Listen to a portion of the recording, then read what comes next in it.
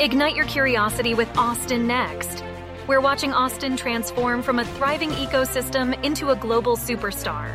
With our host, Jason Scharf, we aspire to better comprehend the true nature of innovation. Together, we will uncover what makes a successful ecosystem and navigate the technologies shaping our future.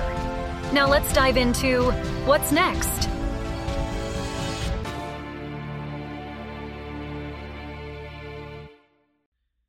David Neff is an operating partner at Ecliptic Capital, where he works with portfolio companies on people, processes, marketing, strategy, and culture. He spearheads the fund's concentration on climate change and energy transition as part of Ecliptic Capital's deep tech thesis. David's career was built in the early days of the dot-com era, where he led the digital product development, marketing, and strategy for the American Cancer Society. Mr. Neff then founded and ran his own digital consulting firm, and over the past 12 years, his strategy and product clients included Hulu, Verizon, Dell, Lowe's Hardware, Southwest Airlines, Pepsi, Lululemon, Office Depot, Bill.com, Wolverine Worldwide, and Discover Card. His international experience includes such clients as Tesco, Sky TV, and Kingfisher. David's a previous winner of the American Marketing Association's Marketer of the Year Award, and past winner of the Austin Monthly People Under 30 to Know and the Austin Under 40 Awards for up-and-coming professionals. He currently serves on the board for the Moody College of Communications at the University of Texas and the board of directors for the Multicultural Refugee Center. David, welcome to the Austin Next podcast. Thank you. Big fan, and a big fan of what you and Jason are doing in our community. Thanks, sir. Appreciate it. I wanted to talk about Ecliptic Capital and where you guys are today in terms of climate investing. You have a deep tech thesis to begin with, and you approach climate and environmental investing as a unique ecology, and that's great. You talk about three different areas: adaptation, building and electrification, and then climate-friendly materials. And I need you to define those three because they can mean anything to anybody practically. Yeah, absolutely. Adaptation, the first one you mentioned, we're thinking a lot about. I feel with the Paris Accords, everything that's come after that, but then also just individual countries, people being people, politics being politics. There's obviously a huge risk that we're going to blow past 1.5 to 2 degrees, maybe 2.5. Things start to get bad, as you know from your background and for the folks listening, right? And I'm talking about the warming of the temperature of the planet. And so for us, we're starting to look at, if that doesn't happen, how are people thinking about adaptation? We're thinking a lot about AI and adaptation, right? So in my world, that could mean, gosh, we have all of these satellites in orbit that we use for thousands of different reasons, but they're taking photos constantly of the surface, right? How could a company develop AI to take those photos and understand over time, on top of what the NSF is doing or NOAA or other worldwide organizations thinking about our atmosphere, ocean currents, places where tides are getting higher, faster. And what could we use that data for, right? Obviously, we should not build here. This is not a safe place for people to live anymore. Who would buy that data? Developers, insurance companies, you can imagine, right? Local city utilities, governments, all sorts of different folks. So I think there's a whole area of adaptation powered by AI that we're looking at, understanding the changing environment and how quickly it's changing, which I think is surprising to a lot of us, and then even surprising to the scientists who talk about it a lot. So that's one area, one kind of example of that, right? Second area for us too, and I have some examples here, for us, built environment, building creation, the greenest building is the building that's already built. If you go down a level from that, how are you building, how are you electrifying buildings, right? We often hear of the solution in a lot of climate circles and environmental circles, and, electrify everything. Great. That's easy for all of us to say. And that's an easy headline to get from, gosh, we're outlawing gas-powered stoves, just all the hype you see everywhere, right? But what that means is we actually, Michael, as you know, need the infrastructure to do that, And although we're not getting into heavy industrial, institutional, billions of dollars of infrastructure plays as a venture capital firm, we are thinking a lot about charging. We have a great company now we've put a good amount of money into called Veloce Energy. Veloce has kind of a very innovative hardware and software EV charging and battery storage, right? They're able to get closer to buildings from a fire safety hazard, so you can put more in, charge more cars. They're able to do a lot of things above ground, so you don't need to trench. You don't need to get long, complicated permits to trench the land because you're able to do it above ground. And they're also, through that use of hardware, software, and battery, able to do level 3 charging on level 2 wires, right? So very innovative, very interesting company. And things like that are part of this bigger, giant discussion of electrify everything and our built environments. And then I think, we want to look at green concrete, right? What's the better version of concrete that could be used in buildings? There's a lot of experimental stuff going on right now with timber and making renewable timber actually as strong of a building material as concrete and maybe some forms of steel, right? Again, very experimental, but it's being tried. You see a lot of small scale experiments in that as well. And then, the third thing, climate friendly materials, is probably our broadest topic, but we've put a lot of money into material science people who are doing climate work. And a lot of our climate people are material science people, right? We have two companies. One's called Nanotech. They've kind of invented this revolutionary, disruptive fireproofing nanoparticle, right? You're able to put 3,000 degrees of heat on it for hours, and it does not burn. It does not catch fire. What's the first application for that? Roofing, right? They're out right now putting that on commercial retail roofs. And the hypothesis is obviously better heating and cooling because it's better insulation. And the insulation layer is a millimeter thick instead of our normal insulation layers that we think about in green buildings. Inches or feet thick, yeah. That's right. Another one that's out of Texas State in San Marcos is NABCO. We can talk about that one later too. I don't want to go too long on the first answer here, but there's so many interesting things. There's even a company we're looking at called Tomtex that's using chitin. Chitin is what the shells of crabs are made out of. It's in the walls of fungi as well. And they're saying this is actually a revolutionary, strong, biodegradable material. We could probably use this in belts, in clothing, in shoes. Could replace a lot of this polyurethane and plastic that we're using in all the things I just described, right? So I feel the material science aspect of climate is a little bit overlooked. And so, although software much easier, as you and I talked about, we're kind of zagging, maybe when other people are zigging towards that material science thesis. Yeah, one of the companies that I started that did not end well was in this space where we were working with technology that would dramatically improve the strength of plywoods with a very thin material in between. I don't think it was that fire resistant. 3,000 degrees for an hour is going to bust through, any regulatory environment.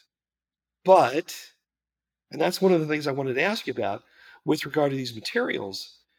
I'm not an expert in this area, but as I understand it, if you want a fire door, the building codes are X thick, Y type material, and then they get around to, oh yeah, and you could put a few hundred degrees to it for 15 minutes before it burns.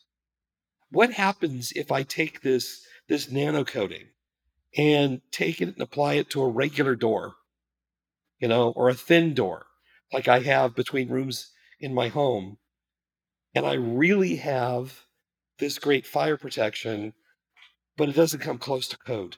How do you guys address that kind of problem? Yeah, and you nailed it, right? And that the length of time to test it, to get regulatory approvals for, gosh, those building codes to change on a city by city, state by state basis would put companies out of business, right? So that's something that's very interesting on the long-term roadmap, right? And I know the founder would love to come and tell you and have a lot more to say about it than I do. But that's also why we're like, okay, you know what? First step is roofing. right? Let's get it hail tested. Let's get it approved. Let's run the hypothesis that this is going to obviously be able to reduce heating and cooling needed inside the building to a significant degree, especially in large commercial retail spaces.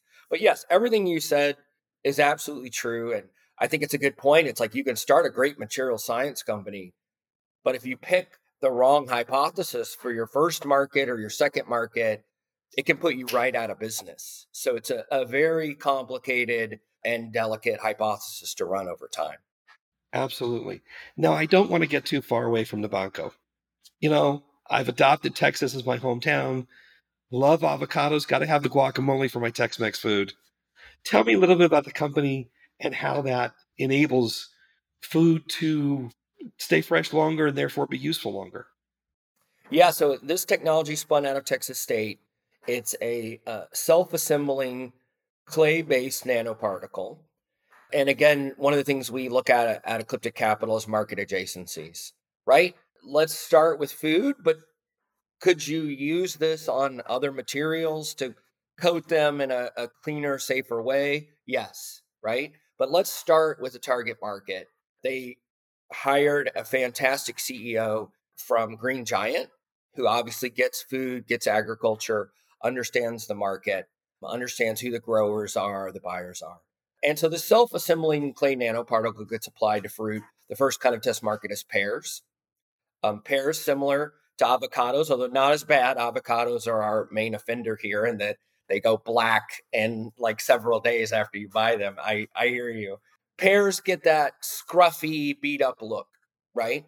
And basically, this clay nanoparticle is able to coat them. And what causes that and what causes that avocado to rot, obviously, over time is oxygen, right? Oxygen and moisture getting in from the outside. So the self-assembling clay nanoparticle, if you look at it under a microscope and in a lot of the stuff that they've been doing, it almost looks like a maze from when you were a kid, right? Where you draw the line through it, right? So it's self-assembling into this barrier that makes it almost impossible for things to penetrate, but it's also clay. It's a mineral. It's totally organic. The alternatives in that space are wax. Wax is generally made from petrochemicals. Not the best thing for all of us to be eating. So everybody listening and to this podcast, please continue to wash your fruit when you buy it, right? And, there's other people in the market that are doing interesting things as well, too, but it's also kind of that market, right? That market, one of the big competitors went for grocery stores. We're going to have the grocery stores tell the growers, tell the suppliers that they need to use our product. That doesn't go over well, maybe with growers and suppliers, right? Growers and suppliers say, hey, grocery store, we're going to listen to you because you're obviously a retailer and you buy our product. But why don't you let us do what we know best, which is cleaning, coating, and understanding the fruit? And so this company, Nabco, Neutral Wrap is the product, uh, has been smart to go and talk to the growers, go and talk to the actual people producing the fruit and doing tests and saying, look, we're going to test pears, how much longer they're shelf stable. We're going to test cherries, how much longer are they shelf stable. Fruit after fruit after fruit. Uh, I have not looked, but I'm sure avocado is on that list somewhere as well, too. Obviously, there's a ton of people growing those. There's a ton of people buying those. They do need to be more shelf safe. And for us, this is also a great climate play because what does rotting fruit do? Most of us do not compost. I'm sure you do. I do. Maybe a lot of people listening to this podcast hopefully do. If not, you should, especially if you live in the city of Austin. They have a great composting program, depending on where you live. But that ends up in a landfill. And then it rots, and then it releases methane, and methane being kind of one of our second worst gases released in the greenhouse gases categories, right? So less fruit ending up as methane in the atmosphere as it rots is a huge problem, a lot huger than people think it is. And that's how we kind of frame this as a climate solution. We've talked about two materials. They both come out of university research. How do you guys find that invention, that disclosure from some PhD candidate or professor, whether it's San Marcos or Texas State or UT Austin what? How do you guys find those? It's interesting, right? Nanotech, the fireproofing company out of Houston, a Rice graduate who's doing the work along with a very talented technical team. And we actually found them out of Halliburton Labs, right? So an accelerator program, not a university. But yeah, Texas State, we actually found it after it was out of Texas State or just being gestated, right? So we've been very lucky to have people find us. What we're doing now that we've finished raising Fund One and we've deployed a lot of that capital into, we don't just do climate, we do cybersecurity and we do medical tech as well, as I'm sure you've heard from other folks you've talked to. But for all three of those categories that we invest in, we are now proactively picking our heads up and going out to universities, starting with University of Texas. Obviously, Dell Medical School is a great place to talk about med tech and medical inventions.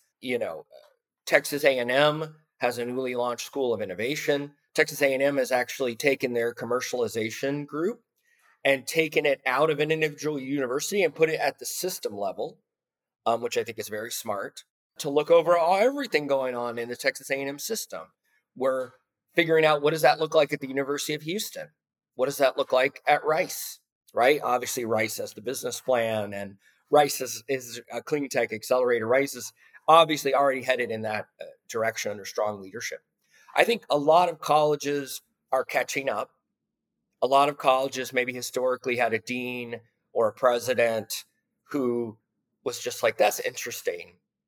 But, like if a company starts here, great, we're going to get a royalty fee and we call it a day. Right. And you've, I'm sure, experienced this and talked to these people. And then the newer colleges and the newer people are thinking about it differently. Right. We're going to have our own accelerator. We're not going to take a royalty. We're going to maybe take a percentage. Maybe we're writing them a check. Maybe we're not. Of course, you still have situations where a graduate student's doing something super interesting and a principal investigator might say, like, actually, you had that idea under my watch. So I want in. I want a part of it. Right. And we're kind of just uncovering all this right now, Michael. I feel, I've written a couple books and I feel there's maybe half a book on technology commercialization at universities with really interesting case studies. But, I don't know when I'm going to write that one. Let's go ahead and steal the thunder for that book right now. If you were to sit down, whether it's the president, of UT Austin here, Jay Herzl, of Rice or whatever, and you were to say, here are my 3 things that I want you to do to make it easier for me and other people to take your technology and commercialize it, what would those 3 things be? Yeah, great question. Number one, I would show up and say, hey, unlike most venture capitalists, accelerators, maybe angels, we want to be part of the university. What can we do for you? This is not a one-way, this is a two-way, right? Do you need us to come talk to students? Do you need to come help us be part of classes? Do you need us to judge? Do you need us to do pitch reviews? Do you need us to look at technology abstracts and give you an idea on it, right? And most universities kind of look at us strangely. They're like, but you didn't go to school here. And we're like, we totally, but if you want help from our particular version of what we do in our world and the world of finance and venture capital, we would like to help. So that's number one, is what are we offering them? It's a two-way street, right? Number two, to me, I would say you need to have people who think about commercial technology and commercialization of technology that is not a department of 30 lawyers. Sorry. And sorry. And I, sorry, not sorry, as the kids say nowadays. And, for me, I would say we're happy to talk to them. We totally get it. Your IP, it's created here. You want your royalty. But you also need people who think about commercial technology and commercialization of that technology. People who are actively talking to, I don't know, Microsoft or Amazon and connecting them with students who have interesting AI ideas or hardware ideas or whatever that flow of information is. It can't just be like, we're going to commercialize your technology by taking a royalty and good luck. So I would say there needs to be almost partnership people, from a software mindset, which is my background is software, is like, I need a good partnership person out in the ecosystem, finding and connecting people. And then the third thing I would say too is just understand, especially for some of these harder plays in material science and your geoscience department or your engineering department or, your chemistry department, you can't have a royalty or a fee on day one. You're going to put that company out of business. It's not Shark Tank, where Mr. Wonderful wants a $3 royalty on every widget that this person sells, right? That's bad, by the way, to begin with, as you know. But even worse if a university is taxing you from day one. So I would want the universities to think about how hard it is to launch a business and be like, you know what, in year 5, once you hit these milestones, we'll start collecting our royalty, or maybe don't have a royalty and figure out another way to kind of monetize that, or maybe just be super excited that your students are out there doing very interesting things, right? Those would be kind of 3 off the cuff I have. There you go. Hopefully, with some of the things that are going on at UT, and with President Hartzell coming out of the business school, he's a finance guy. He might understand this more than others do. I think he does, and people have told us he does, right? And if he's listening to this podcast, we'd obviously love to we'd love to have a conversation with him. Yeah, I'd love to broker that. That'd be great. A lot of fun. One of the other technologies I hear a lot about is carbon capture. Yeah. And I know you guys are I don't know if you've invested in carbon capture, or you're still looking at them, I hope. Are we there yet? Yeah, it's interesting. I'm very torn on the subject. And, when I was publishing our climate thesis, which anybody can kind of go read on our LinkedIn and our Medium, and soon to be on kind of a new website that we're working on, we save it for last. And we're maybe a little bullish on it, but maybe we're a little wishy-washy on it. And I feel there's a lot to unpack there, right? I would say the main points is, right now the UN is kind of pre-releasing and working on a study, which I think is going to come out in a couple of weeks, maybe when COP28 comes out, or later on this year. That is like, we're also, the science behind it is sound. I mean, it works. We understand it, but we think long term it's not the best play, and that's people way smarter than I, thinking about it, understanding the technology, and reporting on it, right? And so I think it's necessary. I think it will happen.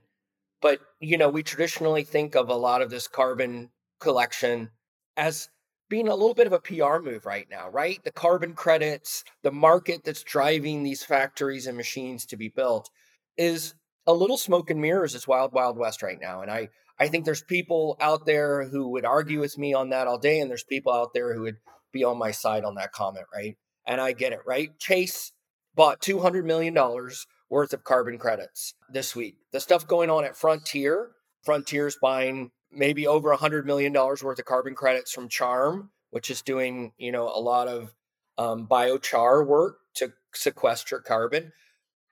That's awesome. That's great. I love Frontier. I love that collection of companies that have come together. But, Michael, at the end of that, it's like, well, great. They're buying $200 million worth of carbon credits from these people doing carbon sequestration and direct air capture or other things like that. But the demand's not there. They can't produce 200 million. That's like banking. 200 million might be the next 10 years of carbon sequestration. So it's kind of a PR move, right? But it's a positive PR move, right? I think this is all heading in a positive direction. But I know we're not putting money down right now because we're worried about the market that's driving it. And then we're worried about, building a $200 million Climeworks plant in Norway that's sequestering carbon for thousands of years. But how much is it doing per year? What's the environmental impact of building that factory, all that steel, all that cement? What's powering that factory, right? You can get into scope 1, scope 2, scope 3 emissions. And so for me, I feel like, yes, it will be part of our long-term 2050 solution is to suck carbon out of the air and put it somewhere, right? But I feel like that we're just not sold on that right now. And also governments and people who have billions of dollars to spend, not millions of dollars to spend, will hopefully come in and do that. And I was part of a great climate school called Terra.do, and I'm a fellow from their climate school. And one of the things that just plays in my head every day, they said, it's like, look, big tech's not going to save us. Policy and finance, along with technology, along with people and individual decisions, are going to actually help us get to where we need to get by 2050, right? So that plays in my head a lot. And there's people a lot bigger than us that could come in and really help shape those markets and help build that $200 million direct air capture carbon plant. Yeah, I get concerned every time COP happens, and a lot of it's because of Article 6 and everything that's going on there. It's interesting because we see a lot of things happening in the carbon credit markets. You probably read Zimbabwe just seized and nationalized all the carbon credit projects in the country. I had not seen that. Have no idea what that's going to mean, but I'm glad we aren't in Zimbabwe. One of the things that always makes a difference to me in terms of people selling carbon credits are the ancillary benefits to the landowners. I want to know where the money's going. I want to know what's it doing because I've seen the math behind some of these carbon projects. It's way the hell over my head. Either that or it's all fake. I'm not sure which. But I can go to where our project works and I know the impact. I see what's happened. So whether or not we're doing 4 tons a hectare or 3 tons a hectare or 6 tons a hectare, okay, we can argue about that. For example, in our location, we're bringing in birthing kits because the area has the highest infant and child mortality rate on the planet. I can see that impact. We're doing a deal with USAID to start electrifying this area that has no electricity, no running water. I can see that. And I know that beyond the carbon sequestration, there's good coming out of it. Enough about that. No, you're 100% right. And I've seen a lot of interesting pitches on biodiversity credits. And gosh, is that going to be the wild, wild west? Is that stacked on top of carbon credits? You're also getting a biodiversity credit. And then is that all PR, ESG stuff that happens 10 years from now? And I'm on the board of a great nonprofit, which I will shamelessly plug, called Multicultural Refugee Center. And we have a farm outside of Austin where we employ a lot of refugees and we grow vegetables and we sell vegetables. We're at all the farmers markets here in town, right? And just recently, we thought about regenerative agriculture for that farm, right? Just recently, we thought about a carbon plan for that farm, right? Could we work with the city of Austin, which, I know is kind of one of the questions about how Austin's involved in all this, and figure out what a good carbon plan would look like if we're doing the correct thing at the farm. And I am 100% with you. I'm not worried about are we getting 1 ton or half a ton collected per acre. We'll get there. Somebody will verify that and then we'll figure it out. But we're giving people jobs. We're treating the earth correctly. We're growing fruits and vegetables organically and we're selling them and making money. We're not just out getting grants or kind of these other mechanisms that nonprofits often rely on. So very, very proud to be a member there. It's a real project with real impact. That's right. And you can physically drive it and see it, unlike the carbon credit machine at the airport that tries to sell you offsets for your flight. Yeah, exactly. Let's get back to the VC model. And you and I talked about this real briefly before we got started. It's got to be hard as a venture capitalist to invest in a lot of these projects because they have timeframes well beyond a lot of the timeframes for projects like you normally see. How do you guys structure those so that your LPs are okay with it, that you guys feel you can manage it, as advisors and board members? How does that work for Ecliptic? Yeah, it's a great question. It's obviously something we get asked a lot and we think about a lot internally.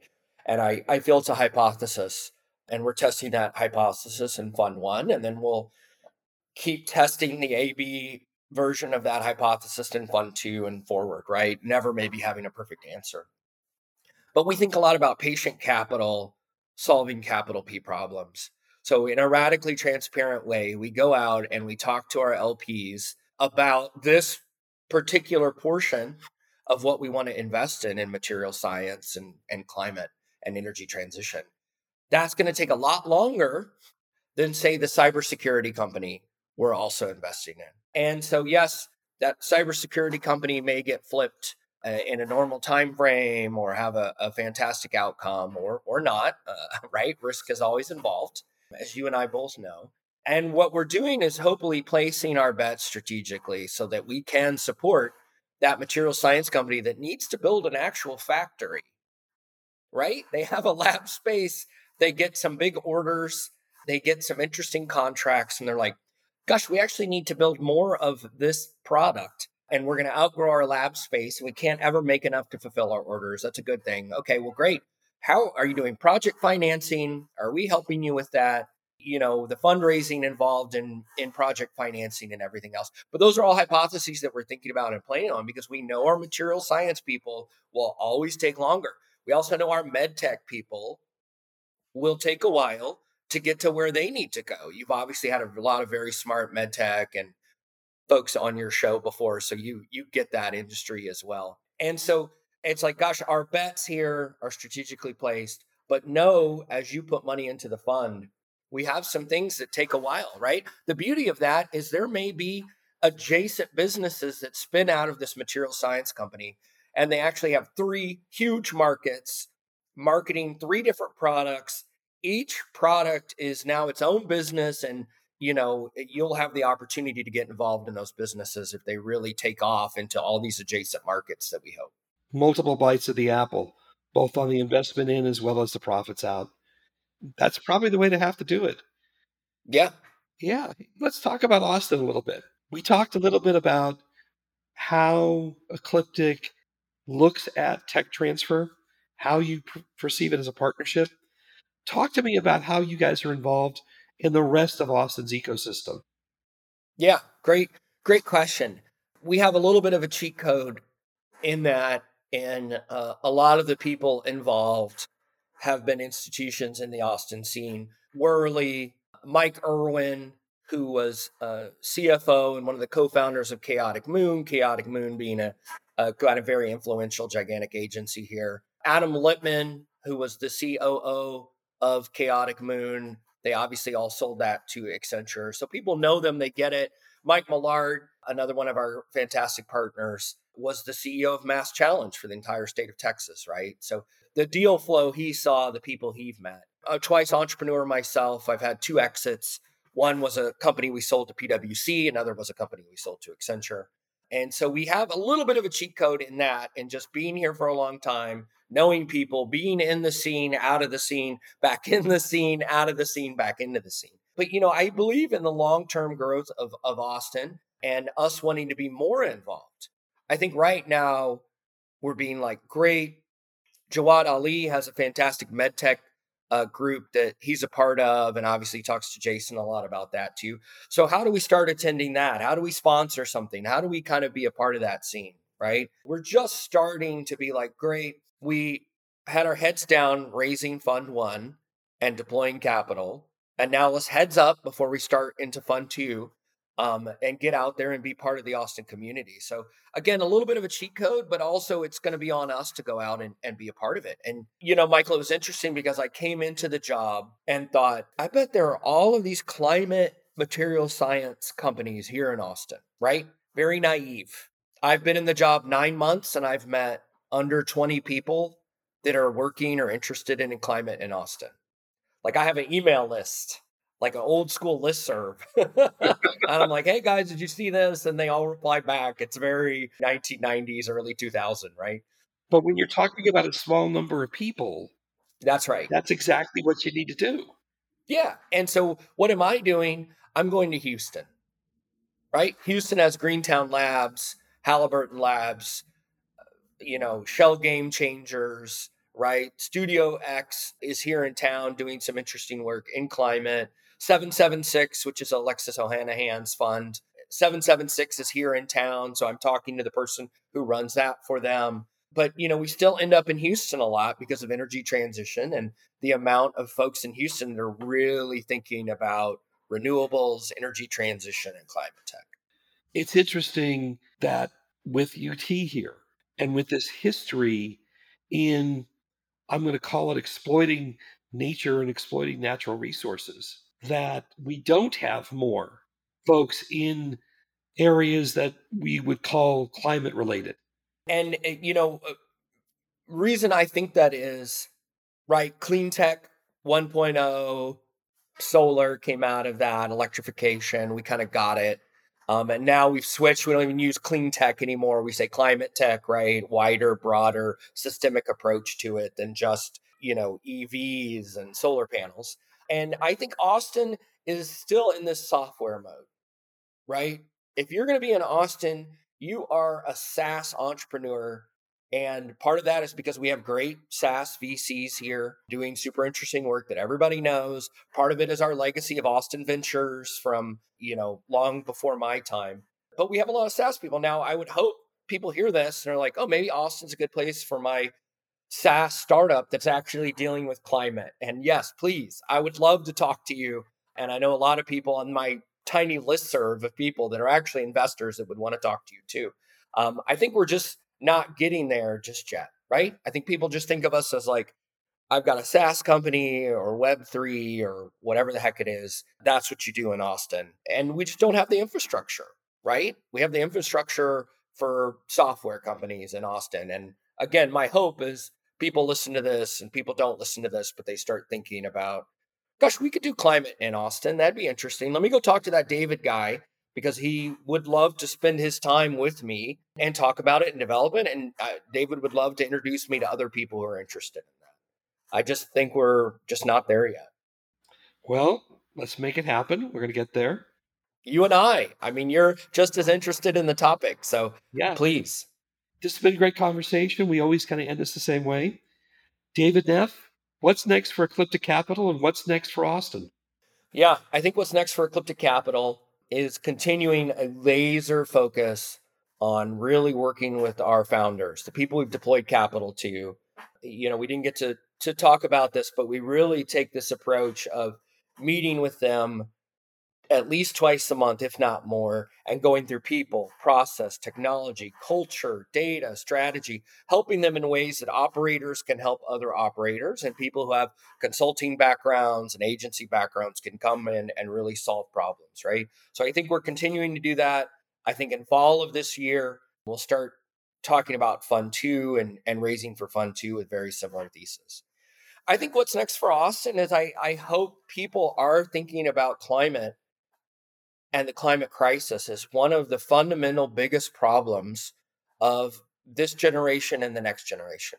And so I do think there's people in Austin who listen to this who are in a garage somewhere, whatever that stereotype or trope is for entrepreneurs nowadays, or a WeWork, whatever it is. And when they want to start their next thing, they're thinking about climate, or they quit their job at Facebook, Twitter, Amazon, Accenture. They quit that big tech job to go work on climate. And I hope I see a lot more of that in Austin. It would make me very, very happy. And our kids and our grandkids very happy that that's the problem we chose to work on. This is why we do it. David Neff, Ecliptic Capital, thanks so much for joining me on Austin Next. Thank you for having me. So what's next, Austin? We're glad you've joined us on this journey. Please subscribe at your favorite podcast catcher, leave us a review, and let your colleagues know about us.